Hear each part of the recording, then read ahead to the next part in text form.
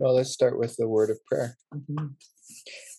Dear Father, we thank you for this time of fellowship and for this time of study. We thank you for this wonderful book that you have given us, where we can really see that you care to tell us what is ahead, what is future for us. This is the hope that we look forward to, the conclusion of all judgment. We know that today we look around the world and we wonder why there is suffering and why there is pain and why there are wars and why there's so much disagreement and evil. And here we see that you have given us a period of grace, but that grace ends. So we thank you for the grace that you've extended to the world today so that all who might come to believe in your Son, Jesus Christ, and receive salvation can do that. We thank you also that you will not forgo judgment, but that you will bring down justice for all evil that has been committed on this earth. We thank you for this wonderful revelation. We pray for understanding as we begin to study it this evening. We pray this in the name of your Son, Jesus Christ. Amen. Amen. All right. We are in our concluding judgment section. We've had a lot of look at judgment. It's been more than a year. We've been in the judgment section of Revelation, which is from chapters 6 through 18, actually through 19. You could even go halfway into 20. But we are hopefully finishing up this week and next week with the primary section of judgment, chapters 6 through 18. So this evening, we look at the cannibalistic kingdom of the Antichrist, of the false Christ, where that woman who rides the beast is going to be devoured by her own. We start in chapter 17, verse 15. It says, "He said to me," that is the angel who is interpreting these things for John, "the waters which you saw, where the harlot sits, these are peoples and multitudes and nations and tongues." So those waters we saw back in chapter 17, verses 1 and 2.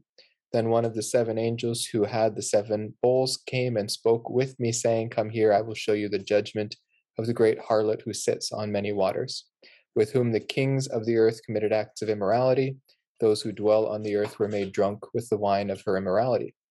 So we get here some of the sphere of her influence. We've got kings, the rulers, and the lay people, those who dwell on the earth. We see that the waters she's sitting on represent these peoples that she has influence over, peoples, multitudes, nations, and tongues. It's interesting, anytime all of humanity is noted in Revelation, we get a pattern of four, or a set of four. Usually it's tribes, tongues, peoples, and nations, and I couldn't find any pattern to what order they go in. That would probably take a lot more time. But these 1, 2, 3, 4, 5 different lists all have the same set of four: tribes, tongues, peoples, nations. That is the reach of reconciliation from Jesus Christ.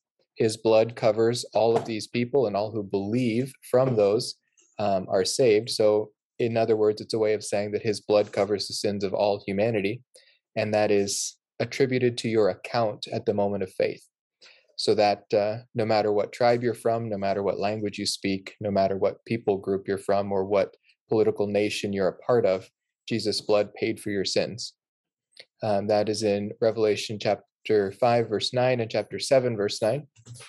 Also, the reach of the celebration over the murder of God's witnesses. When God's two witnesses are murdered in the midst of Jerusalem, it says that all the tribes, tongues, people, and nations of the world, at this point, we're probably looking at those excluding the believers, are going to celebrate that these prophets were killed. This also has to do with the reach of the false Christ's authority. All the tribes, tongues, peoples, and nations are under his authority. There are people within those tribes who have put their faith in Jesus Christ, but this false Christ's authority is generally over all the peoples of the earth, minus those who have submitted to Jesus Christ.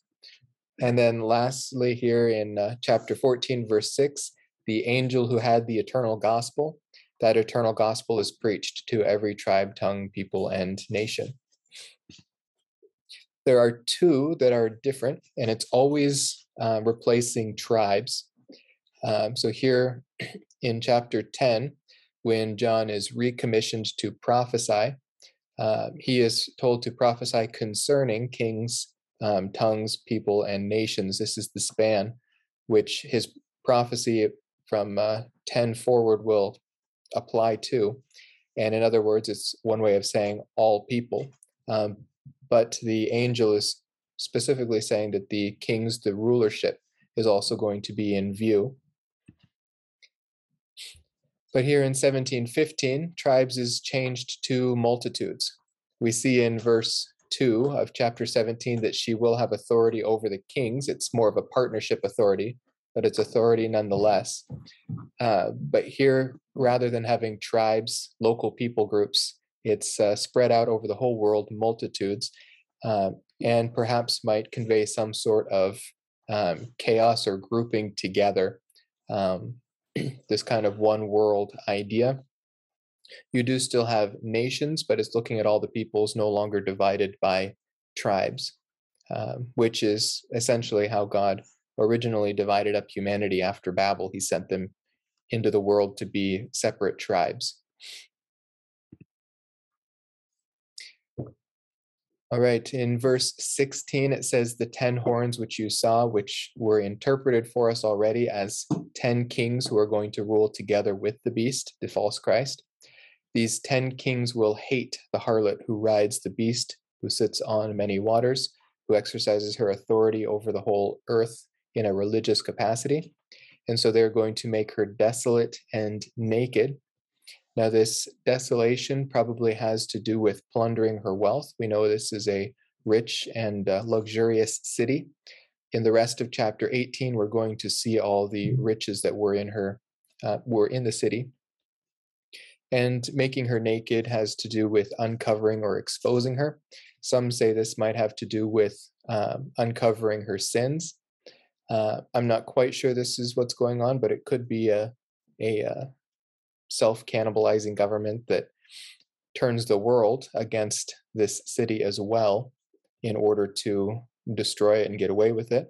As we looked at last week, the Antichrist is abandoning Babylon as his capital, and he is going to try to make Jerusalem his capital, and that's why he has amassed an army outside in the Valley of Armageddon in order to take Babylon, or to take Jerusalem.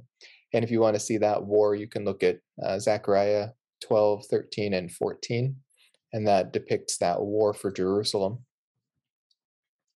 But it also says here that these 10 horns, the 10 kings, and the beast, they're going to eat her flesh. Now, she is a city, but she's personified as a harlot. And this kind of draws our attention back to 1 Kings and the judgment on Jezebel. It says of Jezebel, also has the Lord spoken, saying, the dogs will eat Jezebel in the district of Jezreel, which is the same, the valley of Armageddon, the Jezreel Valley. The one belonging to Ahab who dies in the city, the dogs will eat. The one who dies in the field, the birds of heaven will eat. This has a stark parallel with the last days of the Antichrist's kingdom. And Ahab is kind of an apt king to parallel the last king, the last evil king of the world with. Then we get to 2 Kings chapter 9, and we see this prophecy come to pass. It says, Jehu came to Jezreel. Jezebel heard of it, and she painted her eyes and adorned her head and looked out the window. He said, throw her down. So they threw her down, and some of her blood was sprinkled on the wall and on the horses and trampled underfoot. When he came in, he ate and drank, and he said, see now to this cursed woman and bury her, for she is a king's daughter. They went to bury her, but they found nothing more of her than the skull and the feet and the palms of her hands.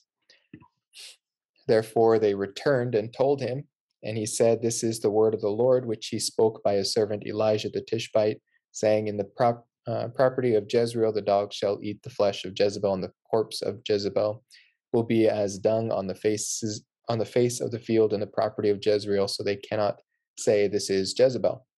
Now Jezebel was the luxurious wife of Ahab, and she pretty much made a career of killing the prophets in Israel, which is what Babylon has made a career of doing in these last few days. Not the prophets, but the people of Israel particularly. We also see in Revelation chapter 2, when we're looking at the letter to the church of Thyatira, that they are warned not to commingle with corruption. And this corruption, specifically, probably indicating a woman in the church of Thyatira who was leading that church astray. John writes, I gave her time to repent, and she does not want to repent of her immorality. Behold, I will throw her on a bed of sickness, and those who commit adultery with her into great tribulation, unless they repent of her deeds. And I will kill her children with pestilence, and all the churches will know that I am he who searches the minds and the hearts, and I will give to each one of you according to your deeds. So we see that God operates on this same basis in a local church. He operates on this basis in a historical kingdom, and he will operate on this basis in the future kingdom of Babylon. It also says that they will burn her up. And interestingly enough, if we go back to the Mosaic law, this is specifically the punishment for sexual immorality. There is a whole list of sexual immoralities to avoid in Leviticus 18 and 20. And in 20, it says that the punishment for those crimes is to be immolated.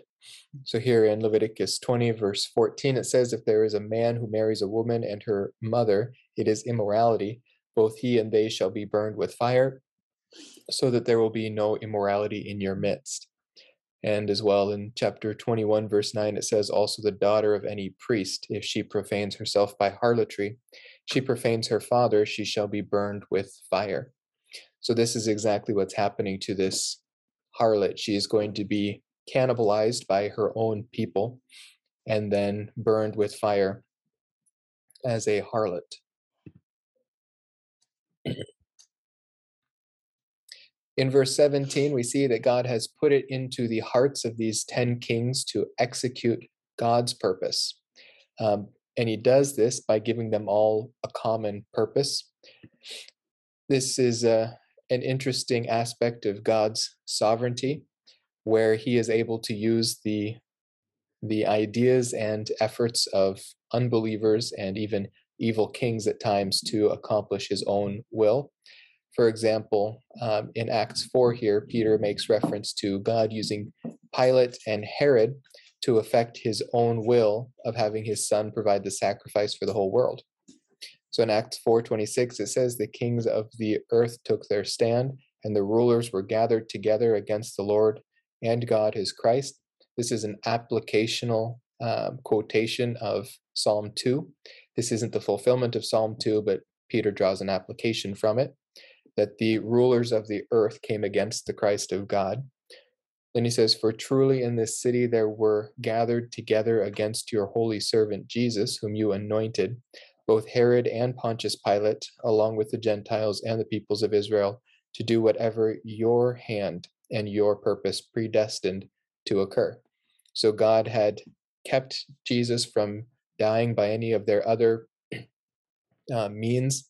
In fact, he had even preserved Jesus long enough so that Rome, just a few months before Jesus' execution, Rome had taken away Israel's right to murder or to execute capital punishment on their own captives. This is why the high priest had to go to Pilate and to Herod to have them execute Jesus, because they had just recently lost their right to do so. And this was all in the sovereignty of God, because Rome had to do this because he would have been stoned by Israel, but he was supposed to be crucified. And so God organized it so that the thoughts and intentions of the ungodly rulers of the world effectuated his own purposes. In Matthew 16, we also see evidence of this. All the way through the Gospels, we see Jesus coming up against the Pharisees, coming up against the Sadducees, and against the Herodians. But what we don't realize is The Pharisees and the Sadducees themselves were terrible enemies. They hated one another, and they had nothing in common save for the one common enemy, Jesus. So this, in our own political climate, this would be like introducing a third political party. And suddenly the two that have been team up to get rid of the third. These are two theological parties that are diametrically opposed, and here you introduce a third, and they go after him. So much so, oh, did I lose it? I guess I didn't put it. In Matthew 22, we see them teaming up against Jesus. When Jesus passes the test of one of the Pharisees, then one of the Sadducees will stand up and try to test him and get him to break the Mosaic law by something he says. They all fail to do this, and so he proves himself to be the perfect sacrifice under the Mosaic law, perfectly keeping the Mosaic law. So then in Romans 10, verse 4, he becomes the end of the law to all who believe. And so God gives them this common purpose up until the point that God's words are fulfilled. So up until this kingdom is destroyed. Yeah, so just in a few verses earlier, we saw that these 10 horns which you saw are 10 kings who have not yet received a kingdom. They will receive authority as kings with the beast. For 1 hour, they will rule contemporaneously with him. And we saw that these have one purpose, and they give their power and authority to the beast. But now we see the true source of their purpose, that it was actually God putting it into their hearts to have this similar purpose.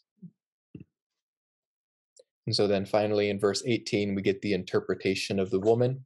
And this is kind of just a nice climax at the top of the chapter. We see that woman who we've just taken all this look at, the interpreter angel tells us that this is the great city, which was earlier named Babylon the Great, and she reigns over the kings of the earth. So we see that really nothing escapes her purview in these last days. All right. Chapter 18 is one long lament. So I broke it up over 2 nights. We're going to do 1 through 8 this week, and we'll do 9 through 24 next week. Once we get into the swing of it, things will kind of go fast. It has 3 rounds of a dirge and then a conclusion at the end that we'll look at next week.